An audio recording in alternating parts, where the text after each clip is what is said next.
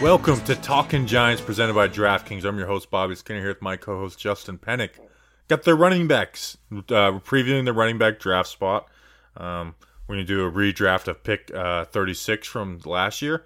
And we're going to talk about Russ Collaway. But Justin, I'm asking you how you're doing, even though realizing that we have to start doing the draft portion first and then putting it on the second episode part of the episode, even though we already recorded first, and it always screws me up that now that we're restarting it. Like, this is the only time of the year we do this, and the listeners probably have no idea what's going on too, because I probably just confused them. Yeah, that's a lot. So simplified version of that: draft episodes. So these episodes aren't an hour and a half long, like last week's was, like last Friday. We record the second part of the show where we preview the draft position first, and then we record the intro to see how long we can go. Bobby Skinner, I'm okay. Some things going on. I'm okay. Brain is disheveled. Have off from work this week, which is kind of nice. So, Giants, there's a lot of Giants news to get to. A lot of Giants news. Yep. Before we get into that, Justin, this episode was brought to us by Dan Coveo. May have already said his name. I don't care. Dan Covey. You got Emmett Dean. He's actually known best for his sausage. His uncle's famous sausage. Jimmy. Yeah, James Dean. Joe Wasserbach. Joe washes your back. How about that? And then Aaron Peck. I saw Peck and immediately said Pecker. Aaron Peck. Shh. Justin, who are these Peckerheads? Man, Peckerheads, good. Patreon.com/TalkinGiants. Those Peckerheads, that's the place that they went. And for $2 a month, they get to watch us record these messes of episodes where we're recording late at night because we're finishing the players, or more notably, Justin's finishing the players late at night and he needs to push back the recording time. Patreon.com/TalkinGiants. Thank you. Everybody who paid their credit card bill the month before. Thank you for continuing to be a patron. Thank you big time. Thank you bigly. All right, Justin. News.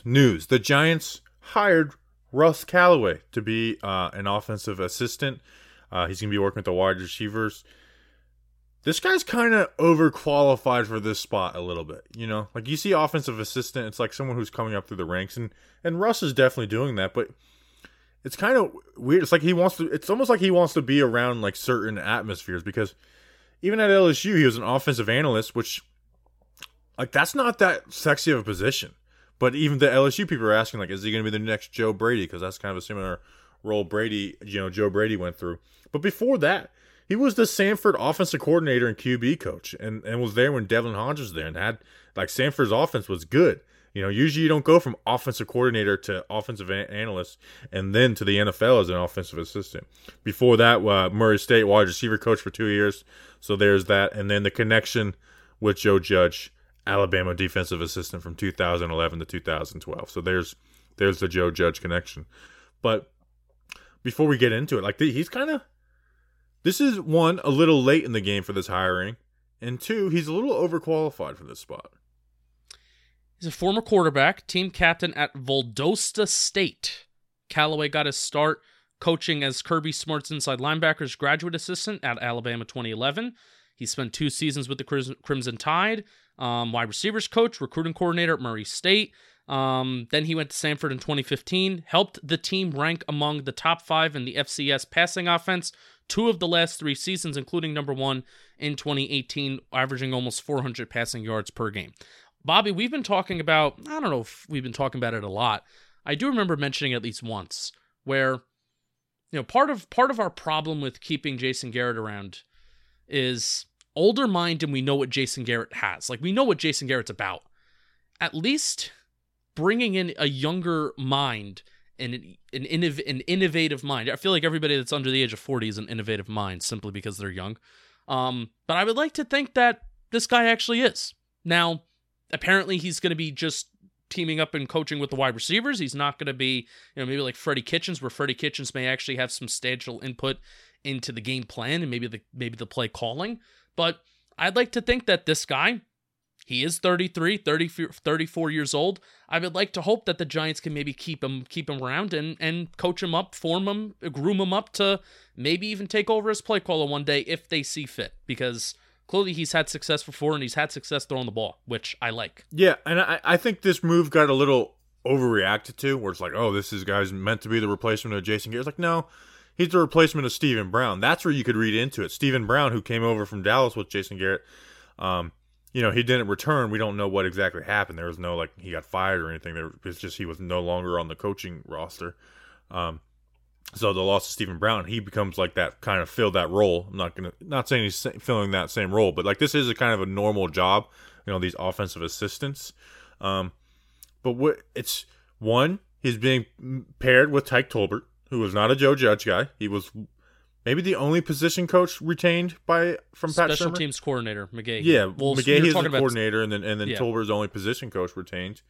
So working with them, and people talk about the red zone, and I saw people talking about him in the red zone. That's what I noticed. I went and watched Sanford versus FSU when he was the offensive coordinator, and when they got in the red zone, they were throwing the ball into the end zone. They were trying to get 6. They realized the importance of being down there, and they weren't trying to get 5 yards and chip their way into the end zone. They were trying to throw the ball into the end zone, and that's something that me and you kind of hated about Jason Garrett.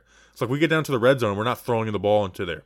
No. And that's how Daniel Jones went from a guy on pace to set the rookie touchdown record to a guy whose touchdown numbers were like worse than the league on a per game rate. And that's also why Wayne Gallman had a pretty solid touchdown total by the end of the year, because there would be some times, even when the Giants would go for it on 4th down inside the 5-yard line, Wayne Gallman would just have 4 rushing attempts. And at times it's kind of like, all right, if we're going to go for it on 4th down, just run the ball 4 times. Odds are, if you're within 3 yards, you're going to get in, just by falling forward. But yeah, definitely the passing league, bringing in this guy who is 33, 34, and we don't know a ton about him, but we know that he's young, and we know that the teams and the offenses that he's worked with before in the past have been successful, and particularly have been successful with scoring points and throwing the ball. What were the Giants not successful in last year? They were not successful with throwing the ball and scoring points. And I like this. I like that this move was made. Yeah, me too. Can I mention the thing that I'm going to mention? What are you going to mention? I'm going to mention that he has bad haircut. How dare you? I like his hair. Sorry, he just will not be a successful coach unless he gets a better haircut. That's a style. That's a QB like style right there. I know he's not a QB. I was shocked. to see that he was 33 years old, because he looks 45 with that haircut. It's a style. Football coaches aren't real people. Like people, you have to realize, like, they're not real people. You know what? Stop. I want to stop this, because Joe Judge is a real person who likes to do things outside of football, who has a family, and he's like a good hates golf father. He hates golf, and that makes him like a somewhat average human being, because you also hate golf, Bobby Skinner. Ooh, bad for DraftKings. They're not listening to the beginning part of the show. Spoiler alert, we have a golf read for DraftKings in a little bit, so stay tuned for that. It's like they're just messing with us at this point. Every ad read we get, it's like, are you messing with me? No, but in all seriousness, like Joe Judge, we love that he's a people person. Ben McAdoo was like, he was one of those crazy, like, I don't want to say psycho is a strong word, but psycho football people. Like, he just didn't do anything but football. LPG gave us like the tip that he was like really fun with his players, and he was like good with his guys, I guess, behind closed doors. So maybe he's a good family man too. Pat Shurmur, same thing. Like, we're just like weird dudes. Joe Judge is not that. So it's not everybody, Bobby. It's not everybody. Maybe assistant coaches. How about that? Sure. So yeah, where you can like do the Jason Garrett, like, it's like, okay, Stephen Brown leaves, which was like nobody talked about because Stephen Brown wasn't anybody up note. 99% of people didn't know he was a real person until he got COVID in week 17. But it's interesting, offensive assistant coming in, and this is a little late in the game for that too, which is pretty interesting. Like, what from the end of LSU's season to now made him want to change his spot up? We believe in Joe Judge. I wonder where was he this past week? I made a bleeding blue tweet. Was this offensive?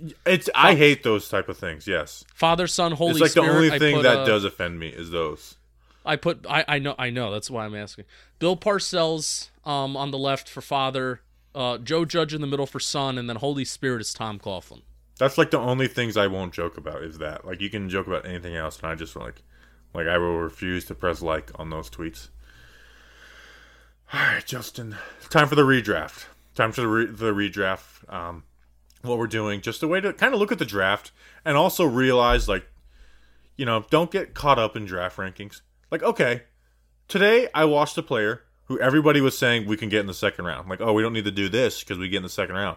And I watched said player today, Justin, and I hate him. I hate him so much. I think he's. I don't hate him as a person, but I think he's a horrible player. I think 3 years from now we'll look back and be like, this guy was taken in the second round or the third round or whatever. Like, this guy isn't even a third round pick for me. Wyatt Davis out of Ohio State, I think he's horrible. Everyone's been saying, like, oh, we don't need to draft Rashawn Slater because Wyatt Davis. So and not every player I go into watching their film with, like, all right, this is a good player to make a breakdown of. So I timestamp plays. 3 plays in, I was like, oh, I'm not breaking down this player.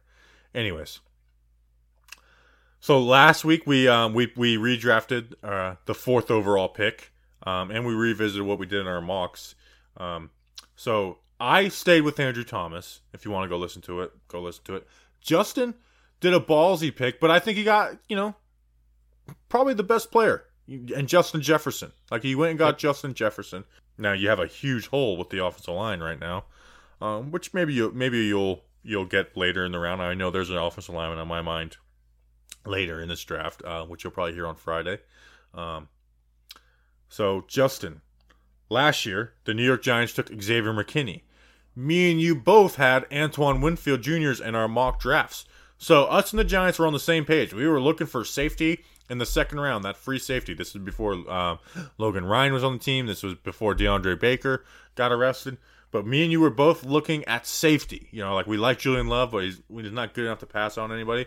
The Giants went a different way with Xavier McKinney, and me and you went Winfield. So what are you sticking with Antoine Winfield? Are you sticking with the Giants or McKinney? Or are you going elsewhere? You know what? I know we talk about with certain acquisitions the Giants made this offseason at corner, how they can maybe do a little bit more single high safety. They can do a little bit more man coverage, and so they can blitz more. And Antoine Winfield, why you would want to take Antoine Winfield is because in college he played like that single high safety role. Now, Pro Football Reference lists him as a strong safety for Tampa. Yeah, so, he played. There was times where he was playing deep, but they had him down the ball. Like, they had him.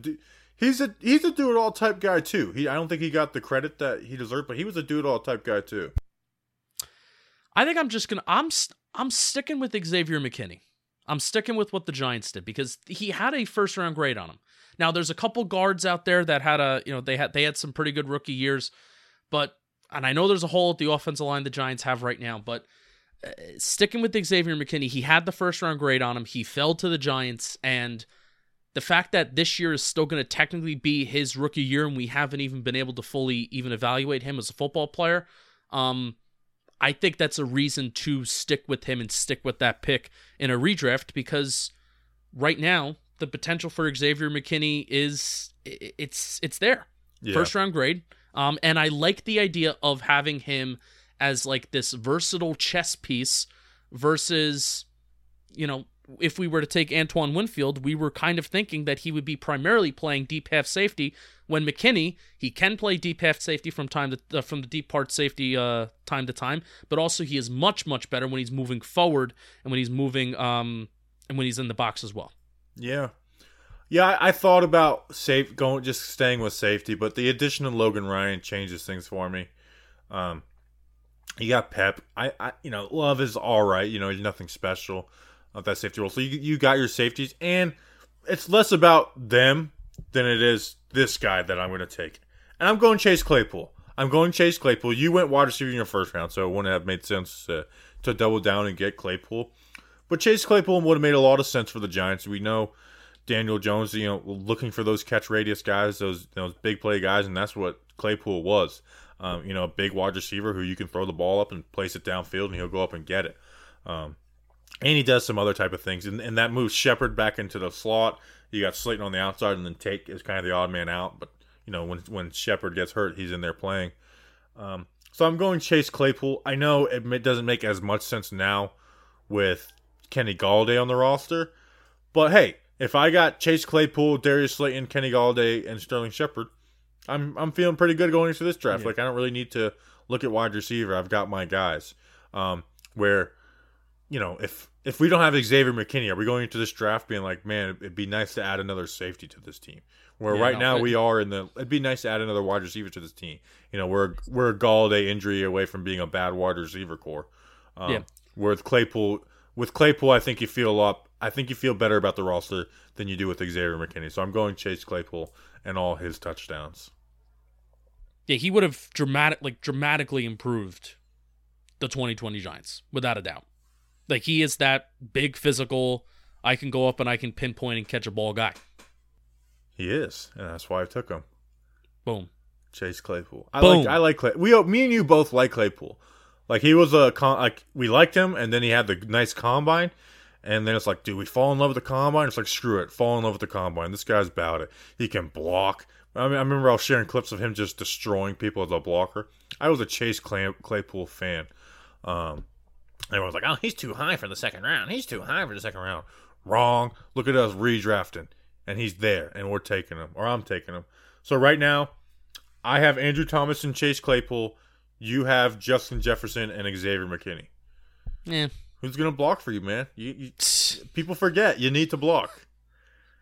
Nick Gates for left tackle. Nick Gates for left tackle. Just convince Nate Solder. You know what? Nate Solder feels more pressure to play if there's no Andrew Thomas. How about that? Boom. Even though we don't think Nate Solder's good. That's my plan. But it helps us out because now we could cut him this year with less dead cap. Correct. We are really just taking this. We took it like, hey, we got the benefit of hindsight, and we're just like using way too much hindsight at this point. All right. You ready for the running backs, Justin? Let's run. Come on, pay attention in there. Let's go. We got a beautiful day. Work. Play fast. Play fast. Whoa. It's everyone's favorite tournament of the year. The golfers are in Augusta, Georgia to compete for the coveted jacket. And DraftKings, America's top-rated sportsbook app, is putting you in the center of the action by giving you a shot to land the green. This week, DraftKings is giving you 100-1 odds on the golfer of your choosing to finish in the top 10. If you haven't tried DraftKings, this is the time. I mean, nobody likes golf more than us. I mean, we have so much respect for the game. You turn $1 into $100. It's simple. Pick any golfer from this weekend's tournament, and they finish in the top 10. You cash $100. 100-1 odds in an offer like this doesn't come around often, so sign up for DraftKings Sportsbook now to get in on all of the action and choose your golfer before the tournament tees off Thursday morning. DraftKings is safe, secure, and reliable, so you can deposit and withdraw your funds at your convenience. Download the top-rated DraftKings Sportsbook app now and use promo code JOHNBOY when you sign up to turn $1 into $100. If the golfer of your choice finishes in the top 10 of this week's tournament, that's code JOHNBOY to turn $1 into $100 for a limited time, only at DraftKings Sportsbook. Must be 21 or older, New Jersey, Indiana, or Pennsylvania only. New customers only. Restrictions apply. See DraftKings.com/sportsbook for details. Gambling problem? Call 1-800-GAMBLER or in Indiana, 1-800-9-WITH-IT. And if you need your golfer to win and he's behind, just like honk when the other person is golfing, scream in their back. There's so many ways to really gain the edge in golf, and people aren't taking advantage of this. It's a shame. They should follow your book. They should. They really should. They really should. All right, let's talk about some freaking draft people. We got running backs, the running back position. We started with edge because edge is a need, but it's not. It's not a premier edge class. The Giants, low-key, kind of need a running back right now. Like, the only running backs they have on the roster are Saquon and Devontae Booker. There's no third-string running back. There's not even, like, an old vet who they kept around or somebody from an undrafted guy from last year who's on the squad. They have nobody right now. So, third-string running back is kind of a need. And there's some guys here I like. So, running back, I mean, how do you feel about the running back spot? It's weird because I think somebody put out an article this week, and I would feel bad if this is a friend. And at this, I mean, I guess it's beginning of April, so if there's a time to talk about it, it's now. And before the draft, it's not like we're talking about this the week of the draft. Running back being a third string running back being a need, but third string running back is a pretty big need. And I'm like, define big need. Like, is it an important role because of the turnover that happens in the NFL with running backs in particular? Yes, it's a need the Giants need to address, but is it a need the Giants need to address in the NFL draft? Especially when they only have 6 picks versus 10 picks. No, they don't have to, but they could, and it would make sense. I would like that third running back, though, to be somebody on some sort of rookie contract, whether that's an undrafted free agent, whether that is a guy that we do draft, whether it's a young guy that maybe came from the 2020 class from last year. I would like that third string running back spot to be filled by somebody who is relatively younger that we can somewhat invest in, but not invest in highly with like a lot of resources, like, you know, a 3rd round pick, 4th round pick. Yeah, for me, the goal is either 6th round pick or undrafted free agent. 6th round pick or undrafted free agent. Yeah, 2 6-rounders that are an undrafted free agent. But you know what? They may spend a 4th round too, and you know, if there's a guy they like, we'll see. And Justin, the guy I'm going to start off with is someone who would fall in that 4th round range. He's probably like the top rated guy on my list, where the rest are more like, hey, these guys could fall. Khalil Herbert, running back out of Virginia Tech, 5'8", 204 pounds. He was down at the Senior Bowl, and I really liked him down at the Senior Bowl, Justin. I think he's got an elite vision, finding holes and cutbacks. A lot of running backs, they come into the league and they just don't have vision. They're go, and sometimes you can work with those guys. Herbert has that though, and he's got good patience that can lead to big plays. You know, big plays aren't always going to be, you know, Saquon juking 3 people or you know, having that one big tackle, you know, broken tackle. Where he's not really going to break those tackles in the open field, but he's got that patience, and then he's got the speed that when that hole sets up, go. He really has that type of patience. You put him in the outside zone scheme, he likes to set it up to really push that linebacker to its limit and make that cut off of that plate side linebacker. So I think he'd be best in his zone scheme, and we do think the Giants want to implement some more, you know, inside zone, outside zone. You know, that was, you know, we heard that you know, they wanted to do more of that with Saquon, and then he got hurt. And he's got the cuts to get upfield. It doesn't get much receiving yards, but Justin, in his stats in 2020 had almost 1,200 yards on 7.6 yards per carry, only 10 catches, but he did turn his catches into some yards, 17.9 yards per catch. And he is actually a transfer from Kansas, who I know there's a guy on your list who's from Kansas. So Khalil Herbert, I think he's the top rated on my list. Yeah, kind of 5'9", kind of a sneaky good size, especially if a guy's 5'9" and he's not under 180 pounds, like a lot of these smaller backs usually are. You know, being over 200 pounds, it's kind of a good size, especially for a guy that maybe has some sneaky speed. He apparently even returned kicks. He had one that was called back this year, and out of all the running backs that I haven't looked at a ton of running backs, but out of all the running backs that I've seen, you know, with, you know, PFF yards after contact per attempt, he's had the most out of all the running backs that I've looked at, almost 5 yards, 5 3/4 yards after the contact per attempt, which is not too shabby. Yeah, I didn't know that. So you're teaching me about my guys. All right, so Justin, now you have 3. I like your list. I like your list way more than mine. Ooh. Like I was putting together my profiles on your guys. It's like, oh man, love this guy, love this guy, love this guy. Your first one's not a love guy; he's a like guy, you know. But your 2 and 3 are gotta have it's for me. So who is first on your list? That's big. All right, so you want to know what's funny about the way that I decided my list? I don't know how I decided Elijah Mitchell, which Elijah Mitchell from Louisiana is my first running back that I'm going to be looking at, the Raging Cajuns. I think I picked him because he went to Louisiana because of the Rob Sale connection. That may have been how my brain was working.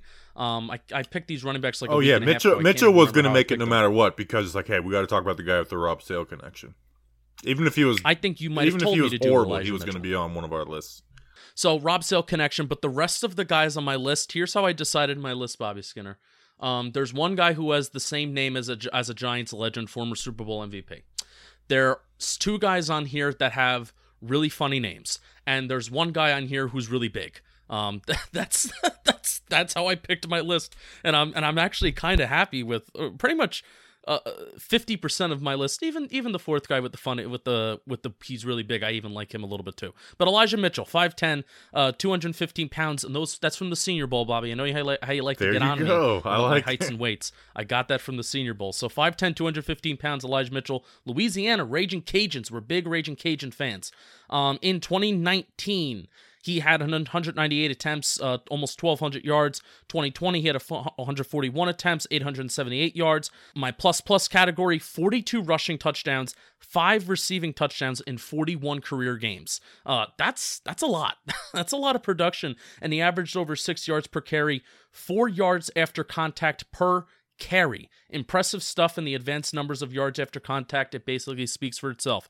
Solid bursts for his size and fancy footwork. 215 pounds. That's not a huge back, but also it's not a small back, and he's got some pretty good bursts for his size. My plus category, he runs tough. He falls forward. He keeps his feet churning. He fights hard to get out of tackles in some one-on-one situations. He's kind of your average running back. He's a good size, not too small, probably on the little bit of the thicker size. It's not a bad thing, but he's your average running back, and I like that. Rob Sale connection, and I put in my notes. Rob Sale connection. So if we get this guy somehow, it means that Rob Sale really likes him. It means that the Giants front office, they really like him, and that's a good thing. Solid pass catcher coming out of the backfield too. Saw some plays where he had to adjust to a short thrown ball, and he showed some good flexibility. He was able to keep his feet under him to get some yards after the catch. My minus category, while this can also be seen as a plus, because odds are he's not going to be getting a ton of carries as a backup, he has a lot of carries. He has 527 career attempts throughout his college career, which is a lot of miles under the legs. But if you're a backup running back, that may negate in the NFL. It's not like he's going to be a number one to start. Raging Cajuns have also produced some top-quality offensive linemen while not facing a lot of top-quality competition. So that could be a -2. If the Giants take him, I'm happy because it means the Giants believe in him. Overall, he is a love-it player. I love him. I do. Like I said, we're going to put him on this list regardless because of the Rob Sale connection. He's more than the Rob Sale connection, like you said, for all the reasons you said. I think his vision is like A1. He's a very smart player, which makes me a little more excited about Rob Sale than it does him, because it's like, man, Billy Napier's got himself a nice little coaching staff down there. Another guy where he's not going to break a ton of tackles, but he's not going to waste any time either. He's going to make the right read and go. A little behind the scenes of how I look at these running backs. Every single carry, when he receives that handoff, I press pause and I see what lane is open right now and what lane might open up. And Elijah Mitchell always seemed to diagnose that really well and do it quickly. Yeah. So helps when you fall forward too. You automatically get he needs momentum, half a yard and a whole other yard. We're talking about yards after contact, guys. Well, that's who's next on my list. This guy's had the most yards after contact in the college football the last 2 years. Buffalo running back Jaret Patterson, 5'7", 795 pounds, so he is small. Over 1,000 yards the last 3 seasons at Buffalo. I mean, he had over 1,000 yards this past season in 6 games played. 7.6 yards per carry. A ton of touchdowns, 19 touchdowns, 14 touchdowns. Over 4,000 scrimmage yards in 3 years at Buffalo. And I mentioned the yak. 1,789 yak yards in 2 years. In 2 years. Some guys on these lists didn't even get that many yards at all in here. He got those in 2 years, just yards after contact yards. Feet never stop moving. I think he might be my favorite guy on here, where I think, Khalil might be the best. Jaret Patterson might be my favorite guy on my list. His feet never stop moving. He will get every yard. For a guy that plays that small, he gets every single yard possible. He's not getting yards after contact by juking a guy. He's running through dudes. Like whether it's spinning out of tackles to get an extra 2-3 yards, he gets those. Not afraid of contact. Like I said, small frame, just not afraid of contact. You see those type of yards and you see that size and like, this is the guy who bounces every play. This is the guy who bounces every play. That's not what he does. I think he's very patient. His vision is, man, when I was just saying I do the pause thing and I'd be like, oh, there's the hole. There's where he needs to hit. He wouldn't hit it and then the play would develop, but he'd be patient and then a D lineman would jump into the other gap, and then boom, there he goes. So, I think this guy might be the most underrated back in the NFL in the draft. Ooh. When I look at what rankings are, I think Jaret Patterson might be the most underrated. Let's his block set up. Doesn't have great speed, but he's not slow either. Good agility, power in his jump cuts. Bad blocker, very bad blocker though. So that's where the size shows up, is in his blocking. He forced 46 missed tackles in 2020, which was 7th in the country, and he had 16 rushing attempts of 15 plus yards, which was 9th in the country. So, even though he doesn't have that top end speed, makes up for it, in the capability he was to produce those explosive plays. And also, there's not really a better stat that a running back can have that proves individual performance than missed tackles and the yards after the contact as well. So, good for Patterson there. Choo. Never mind. Go ahead. I was going to do a song line and it didn't make any sense. No. None at all. No. You know who is fun, and I would love to even write a song about him. Pooka Williams. 5'9", 175 pounds. This is one of the two guys on my list that has a funny name that I'm gonna talk about. From Kansas. 5'9", 175 pounds. Pooka Williams in 2019 is the year that he had more production. 203 attempts, about 1,000 yards, 5.2 yards per attempt, 3 touchdowns. He even had 27 catches for 214 yards for 2 touchdowns as well. 2020, 51 attempts, almost just about 200 yards. Average yards per carry was under 4. Not the biggest, not the most production in 2020. He only played 4 games. But Bobby, I have to tell you, Pooka Williams is, you know how Joseph Asai, I just talked about how I enjoyed watching him play the game of football. I was almost like at a loss of words to describe how he was as a player. Pooka Williams is the same thing. I just enjoyed watching him play the game of football. He has insane elusiveness, insane burst. He only seems to get faster and faster, even when he is cutting and shifting. As the play is going, he only seems to get faster. Do yourself a favor. Go and watch Pooka against Texas in 2019. You will not be disappointed. That game within itself can work as a highlight tape for him. Big plays where he just runs in and out of all around the entire defense. Even when he gets close, even when it's like short yardage opportunities, or even when he only gains a couple yards, he's making something out of nothing. A very, very fun football player to watch. One of the most fun players to watch in this entire draft class, I feel. My plus category, he runs tough. He has strong legs for such a small back. The other guy that you like, who's your guy to have it, I don't really view him as a small guy who has strength within his legs for his size. Pooka Williams, I feel like for his size, he has strength in his legs relatively, like for how small he is. A lot of experience as a pass catcher, only 1 drop in his career. He is definitely a guy you want to get out towards the sideline versus rely on him going to the tackles, and he also averaged 24.6 yards per kickoff return in his college career. You don't want to rely on Pooka Williams between the tackles. I mean, I feel like you kind of want to put him in an outside zone scheme, or he's going to be like a gadget slot guy, kind of like a Laviska Shenault, or even Lynn Bowden. Remember Lynn Bowden, how I think I actually previewed him last year, probably talked about him being a late day 3 pick, and then boom, Lynn Bowden was taken like round 3 by the Raiders. I would not be surprised. If Pooka Williams is taken a lot earlier than we expect. All these guys that we're looking at are day 3 picks. They're going to be like 6th-round picks. They may even go undrafted. I think somebody who, like a coaching staff that trusts that they can use this guy and they can get him out into space, and maybe they like to do outside zone, they're going to take this guy and they're going to get an explosive football player, a guy that can outrun anybody on the football field. He's a gotta-have-it player for me, Bobby. I like it. So let me play the advocate against Pooka, because I know you like him more than Javian Hawkins, who you'll be talking about next.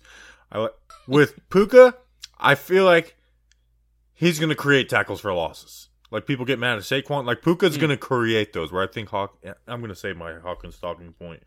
But he does turn into those big plays. But for a player like that, I just feel like he doesn't have that speed to, like, be that guy. Like I said, I like him. I'm just playing the advocate on him. Fun fact.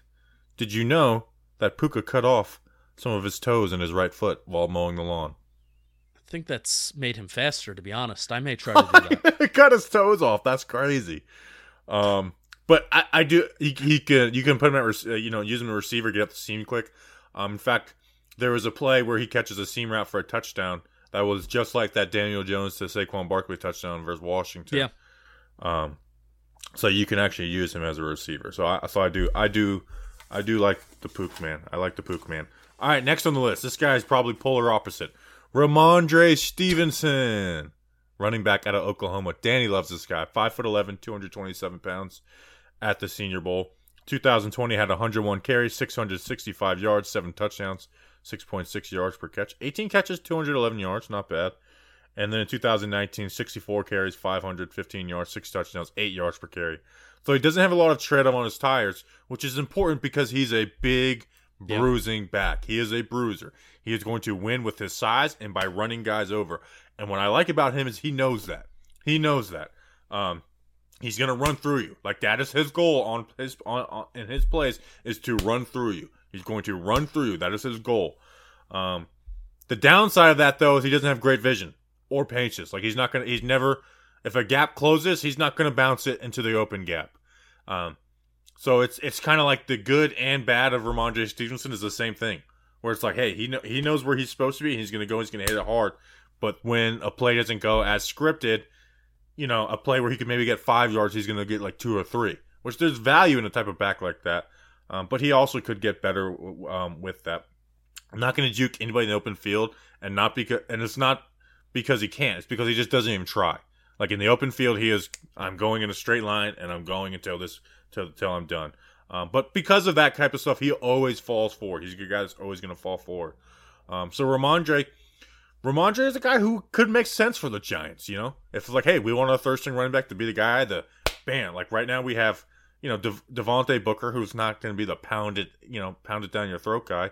Saquon Barkley is obviously not that. Rhamondre could make sense. He's like, I'm going to be the guy that just pounds it down your throat.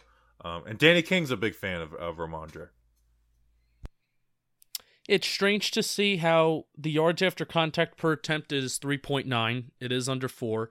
It also could be a scheme thing. I can imagine having a running back that's almost 250 pounds isn't the exact ideal situation for an offense that runs spread. I'm pretty sure Oklahoma runs primarily a spread offense. And also part of that is like he's not going to be the guy that breaks a tackle and then gets an extra 50 yards. Where your next guy, Pooka, like those guys can do that. Where his yards after contact is more consistent, but it's not like big play yards after contact. We've been teasing it long enough. My guy.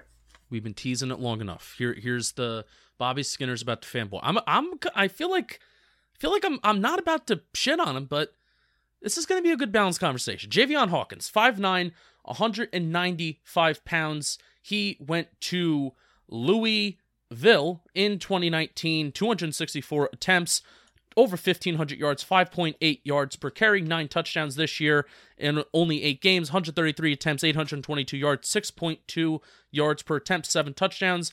Also has a decent amount of receiving experience. Had it more this year, 16 catches, 127 yards with the receiving touchdown. In my plus category for Javian Hawkins, I feel like if you are under 5'10", and you're under 200 pounds, you have to have quick feet. And Hawkins definitely does have some good feet and agility. Big plays, he averaged 6 yards per carry the last 2 seasons when you combine the two. Posted touchdown runs of 75 yards, 70, and 90 yards all in 2020. He's very patient. He allows plays to develop. I guess that's the biggest difference between him and Pooka. I don't think Pooka's very patient. Hawkins is definitely a guy where he's going to fit a certain scheme, especially an outside zone scheme. He's going to fit it a little bit better than Pooka, where you have to get creative to how is Pooka Williams going to fit. But Javian Hawkins, it could be a little bit easier for him to fit, especially since most of his runs were going to the outside. You need a little patience to allow those blockers to get into place, and Hawkins definitely has that. Now, my plus category, I said he is a poor man's Pooka Williams. So he's a poor man's, because I honestly do feel like Pooka's faster. I feel like Pooka's faster. I feel like he's more agile. Is way faster to you me. disagree. Well, then talk to me about it. I think he's fast as lightning. I think he's way faster. And you mentioned the patience thing. Where my issue with Pooka is that I think he can create tackles for losses. I think Javian doesn't do that. I think he fixes tackles for losses. Where Pooka can, he's going to have those wild plays. Hawkins is going to have those wild plays too, but I don't think he's creating as much. The issue is he has one speed though. Like it's patience because it's outside runs, but he is like boom, boom, go fast. He's not going to cut a run up. Yeah. He's trying to get outside, which I think is a good fit for the Giants. And as their third running back, and his offensive line was like, Louisville was not good as blockers for them. So again, he doesn't have great vision. I don't think he has patience. I think he's just the scheme of Louisville makes it look like patience, where it's like, no, this is just an outside design play, and I think he basically just run to the sideline, run to a spot. Where it's like those outside zones, those outside pulls. I think but with his speed on play action outside zones, it's going to really influence linebackers on those play action things. He's a real receiving threat. It's just it's not his fault that Louisville's quarterbacks are horrible. Not very strong, so he's not going to be a good blocker, but I think he's fast as lightning, man. And he's going to be a big play guy in the NFL.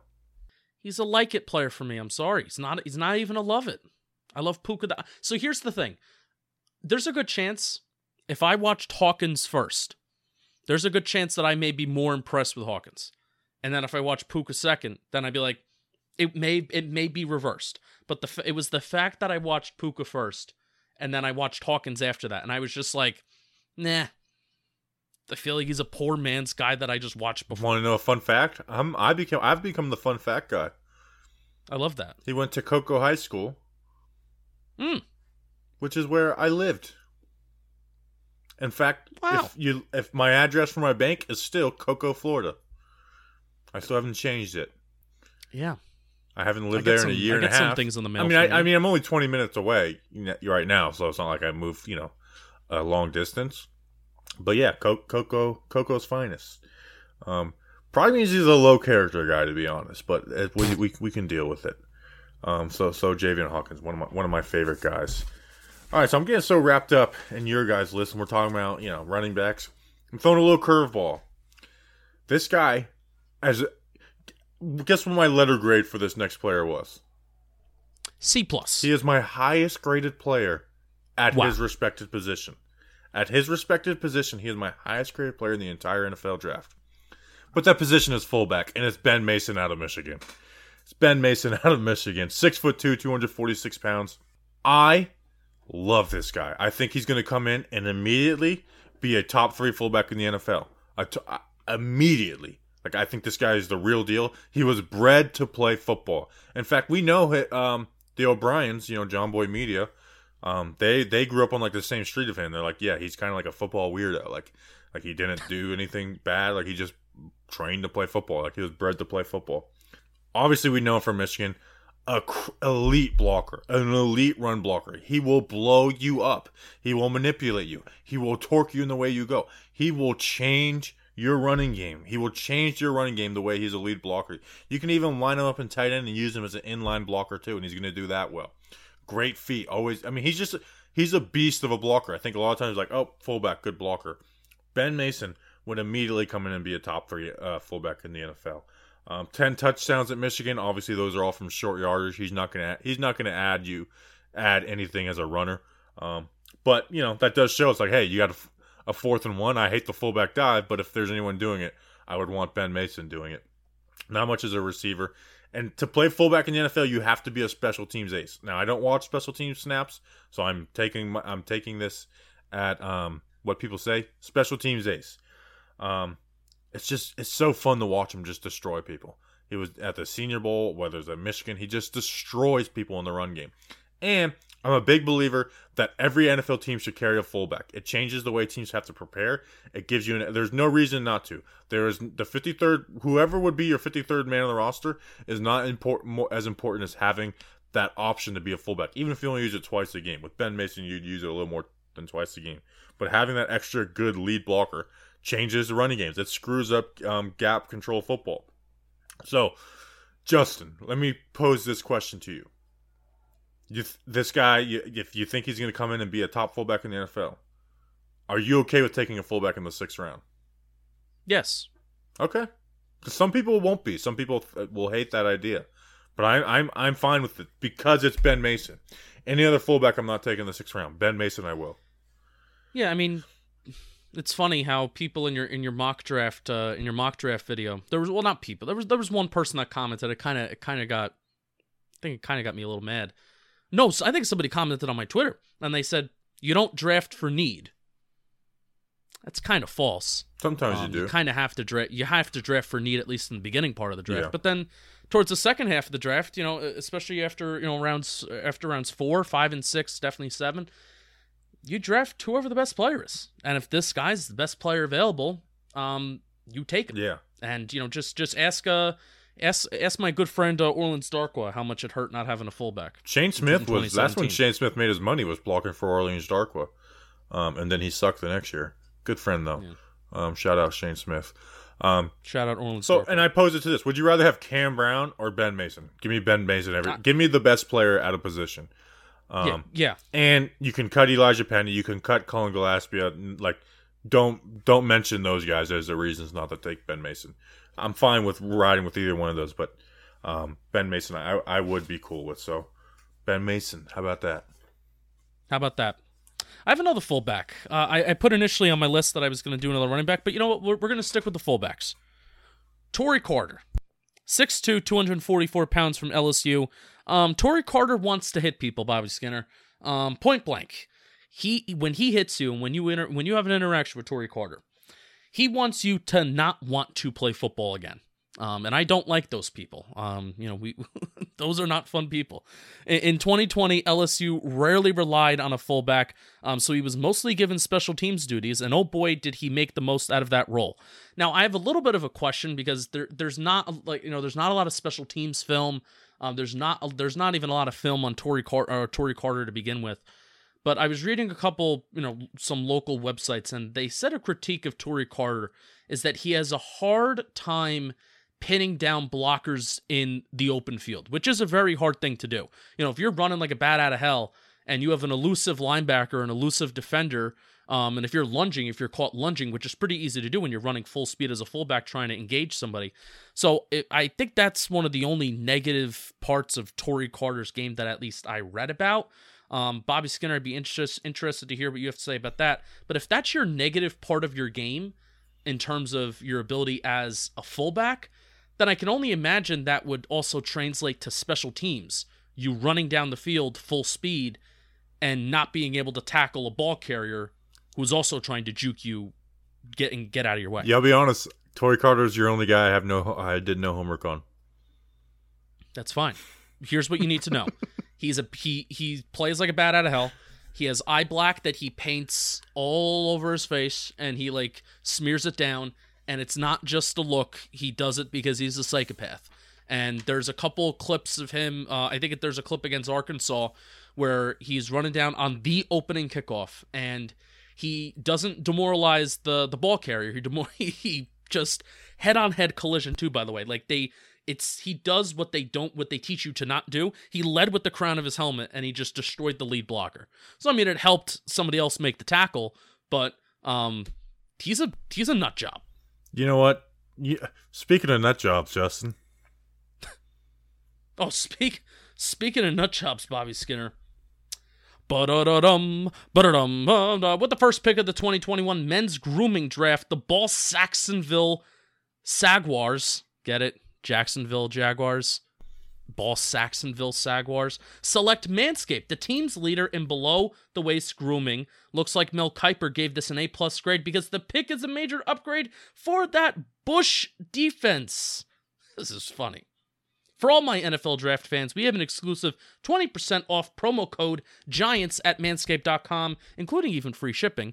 20% off and free shipping, manscaped.com when you use promo code GIANTS.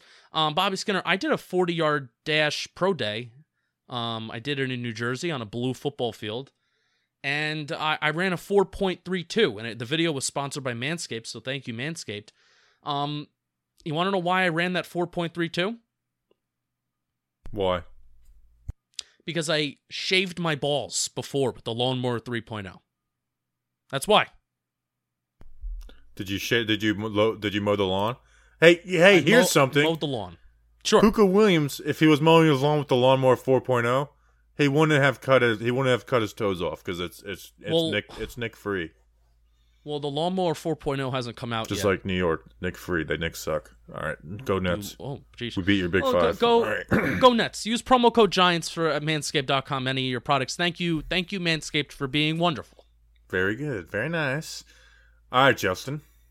Next on my list, I told you I'm the trivia guy. I have taken over the trivia role on this show. Justin, what player in the NFL draft was teammates with both of the New York Giants' last first-round picks, and Andrew Thomas and Daniel Jones? I don't know. Duke running back Deon Jackson, running back out of Duke. Now, I definitely took him because he's a Duke player. 5'11", 218 pounds.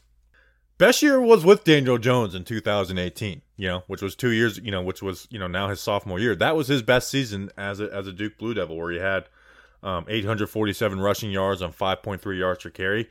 He had 26 catches for 253 yards and 2 touchdowns, which was his best receiving year. Had an 1,100 scrimmage yards with Daniel Jones, where he didn't have 1,000 after that. With Quentin Harris or Chase Bryce as his QB.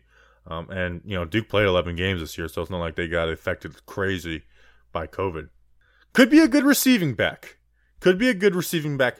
But like, you can put him out wide as wide receiver. You can line up in the slot, outside. They did that stuff with him, with Daniel Jones. But what was Daniel Jones' biggest issue at Duke, Justin? His not very good skill position players around him. The drops. He has on 87 career targets, he has 9 drops. That's really bad. And 11 fumbles. So he's not very careful with the ball at all. As far as a runner, he's got good speed in the open field. I want to bring up his pro day 40 time, which was 4.32, but it's like, you know what? Pro day 40 times aren't real. I also ran a 4.32. Oh, that's true. So you and Deon Jackson, can you catch the ball? Yes, I can. If you put a drink in my left hand at MetLife Stadium parking lot K12, I can catch anything with my right hand. So he hits the hole hard. So good for him on that. He's not going to do anything outside the scheme as a runner. Can be kind of easy to bring down at times, but unlike a lot of these guys, he's taking snaps out wide in that slot. And if there was one guy on this list where it's like, he reminds me the most of Dion Lewis, who the Giants valued, Deon Jackson would be it. So maybe we can reunite the gang of Daniel Jones and Deon Jackson. They have the same first name too. Coincidence? I think not. No, they don't. It's Deon, not Daniel Jackson. No, Deon and Deon. Oh, that's true. I didn't think about that. How about that? I didn't realize Andrew Thomas was his teammate in high school until he quote tweeted him. I was like, oh wow. I was like, is Andrew Thomas down with Duke gang? I was like, no, they went to the Pace Academy in Georgia. It's a small world after all. Next on my list, Chuba Hubbard, another guy with a funny name. I think it's Chuba. Nope, I'm calling him Chuba because it sounds more inappropriate when you call him Chuba. Chuba Hubbard. Could be Chuba, and I apologize to Mr. Hubbard. I'm gonna call him Mr. Hubbard. That's fun. 6 foot, 208 pounds. Oklahoma State. Oklahoma State is they were really bad this year. At least I watched them against Oklahoma. They were bad. Bad quarterback, bad offensive line. It was just But bad. they have Tevin Jenkins, who I love. But yeah, the rest of their line was bad. Yeah. And they have Tylen Wallace, a good wide receiver. So it's like they had that big three, and they just suck. My plus. Oklahoma State was better than you're giving them credit for. I just watched them versus Oklahoma. I watched a bad game. My plus category, Mr. Hubbard is patient, but he also runs with a pretty good tempo and pace. His vision is probably his biggest plus. Good feel for running between the tackles, which can be a challenge when so many schools are running the spread. Efficiency. Something I like out of a backup running back. Smooth is probably the best word to describe his play.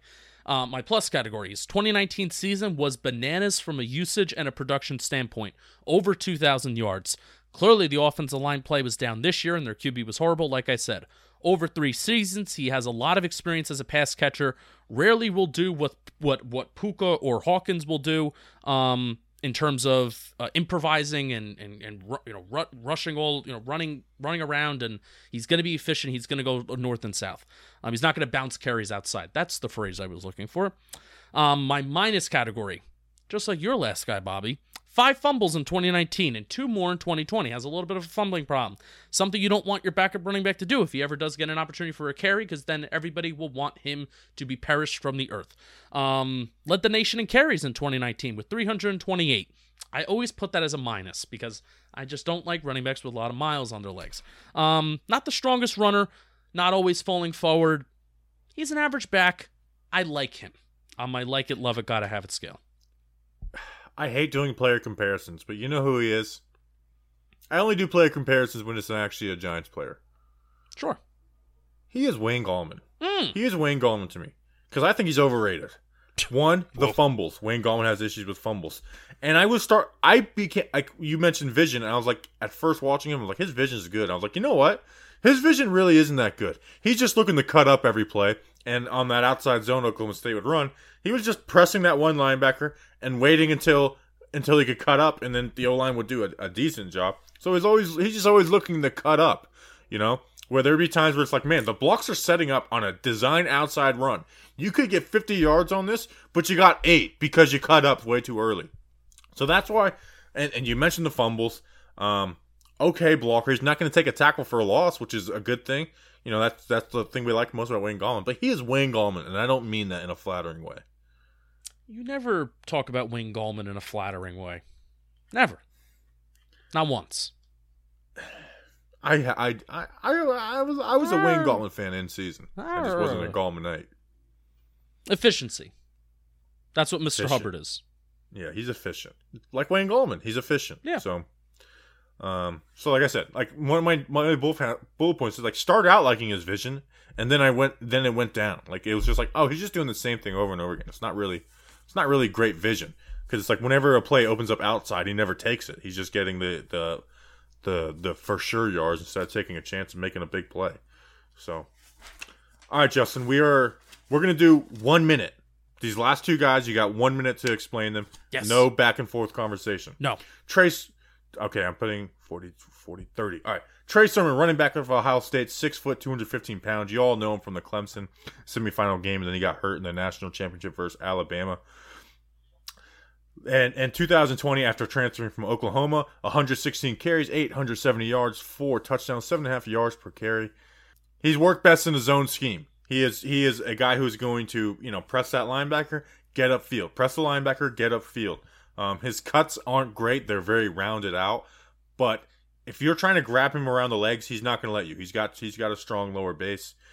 He's not going to really juke anybody. His tackles are his way of avoiding tackles is by just running through guys going at his legs, and he's got a mean stiff arm. I think that's his best move, is he has a mean stiff arm in the open field. And I wrote that down, and then I read a scouting report and it said it, so it made me feel good about my thing. Decent speed, good agility with patience. That was 1 minute. Justin, who do you got next? Otis Anderson Jr. 5'11", 174 pounds from UCF, University of Central Florida. Bobby Skinner, I think you told me, he's like, you do know that this guy is being estimated, on big boards, he's ranked as 400th. By my calculations, that is the 12th and a half round. There is only 7 rounds in the NFL draft. He will probably be undrafted. Good math. Special teams experience. He has the special team experience as a punt returner. That could help his chances of making a 53-man roster. Caught my eye when I was watching Houston and Peyton Turner. Ton of big plays, nice cuts, and vision, all while being a versatile guy and very much in a rotation of running backs. He lined up as both a receiver and a running back. 91 receptions over 4 years. Over 2,000 rushing yards in his career, over 1,000 receiving yards. That's a very, very fun gadget player. No relation to Otis Anderson. Super Bowl 25. Even though he's Otis Anderson Jr., which is crazy. No relation. Otis Anderson did clarify that on Twitter, so I put that in my minus category, that he's not related to Super Bowl 25 MVP. Bobby, he's kind of like a love-it player, because I liked him because I was watching somebody else, and then I watched him a little bit more, and I continue to like him. And he has kind of insane stats for being a guy that kind of just did anything and played everywhere. He's versatile. He legit played wide receiver reps. When I first started watching his film, I was like, is this the right guy? He's playing wide receiver. They played him at wide receiver. All right, that's an episode. We appreciate you. We'll be back on Friday with the tight ends in the third round of our redraft. Appreciate you guys. See you then. Until then, let's go Big Blue.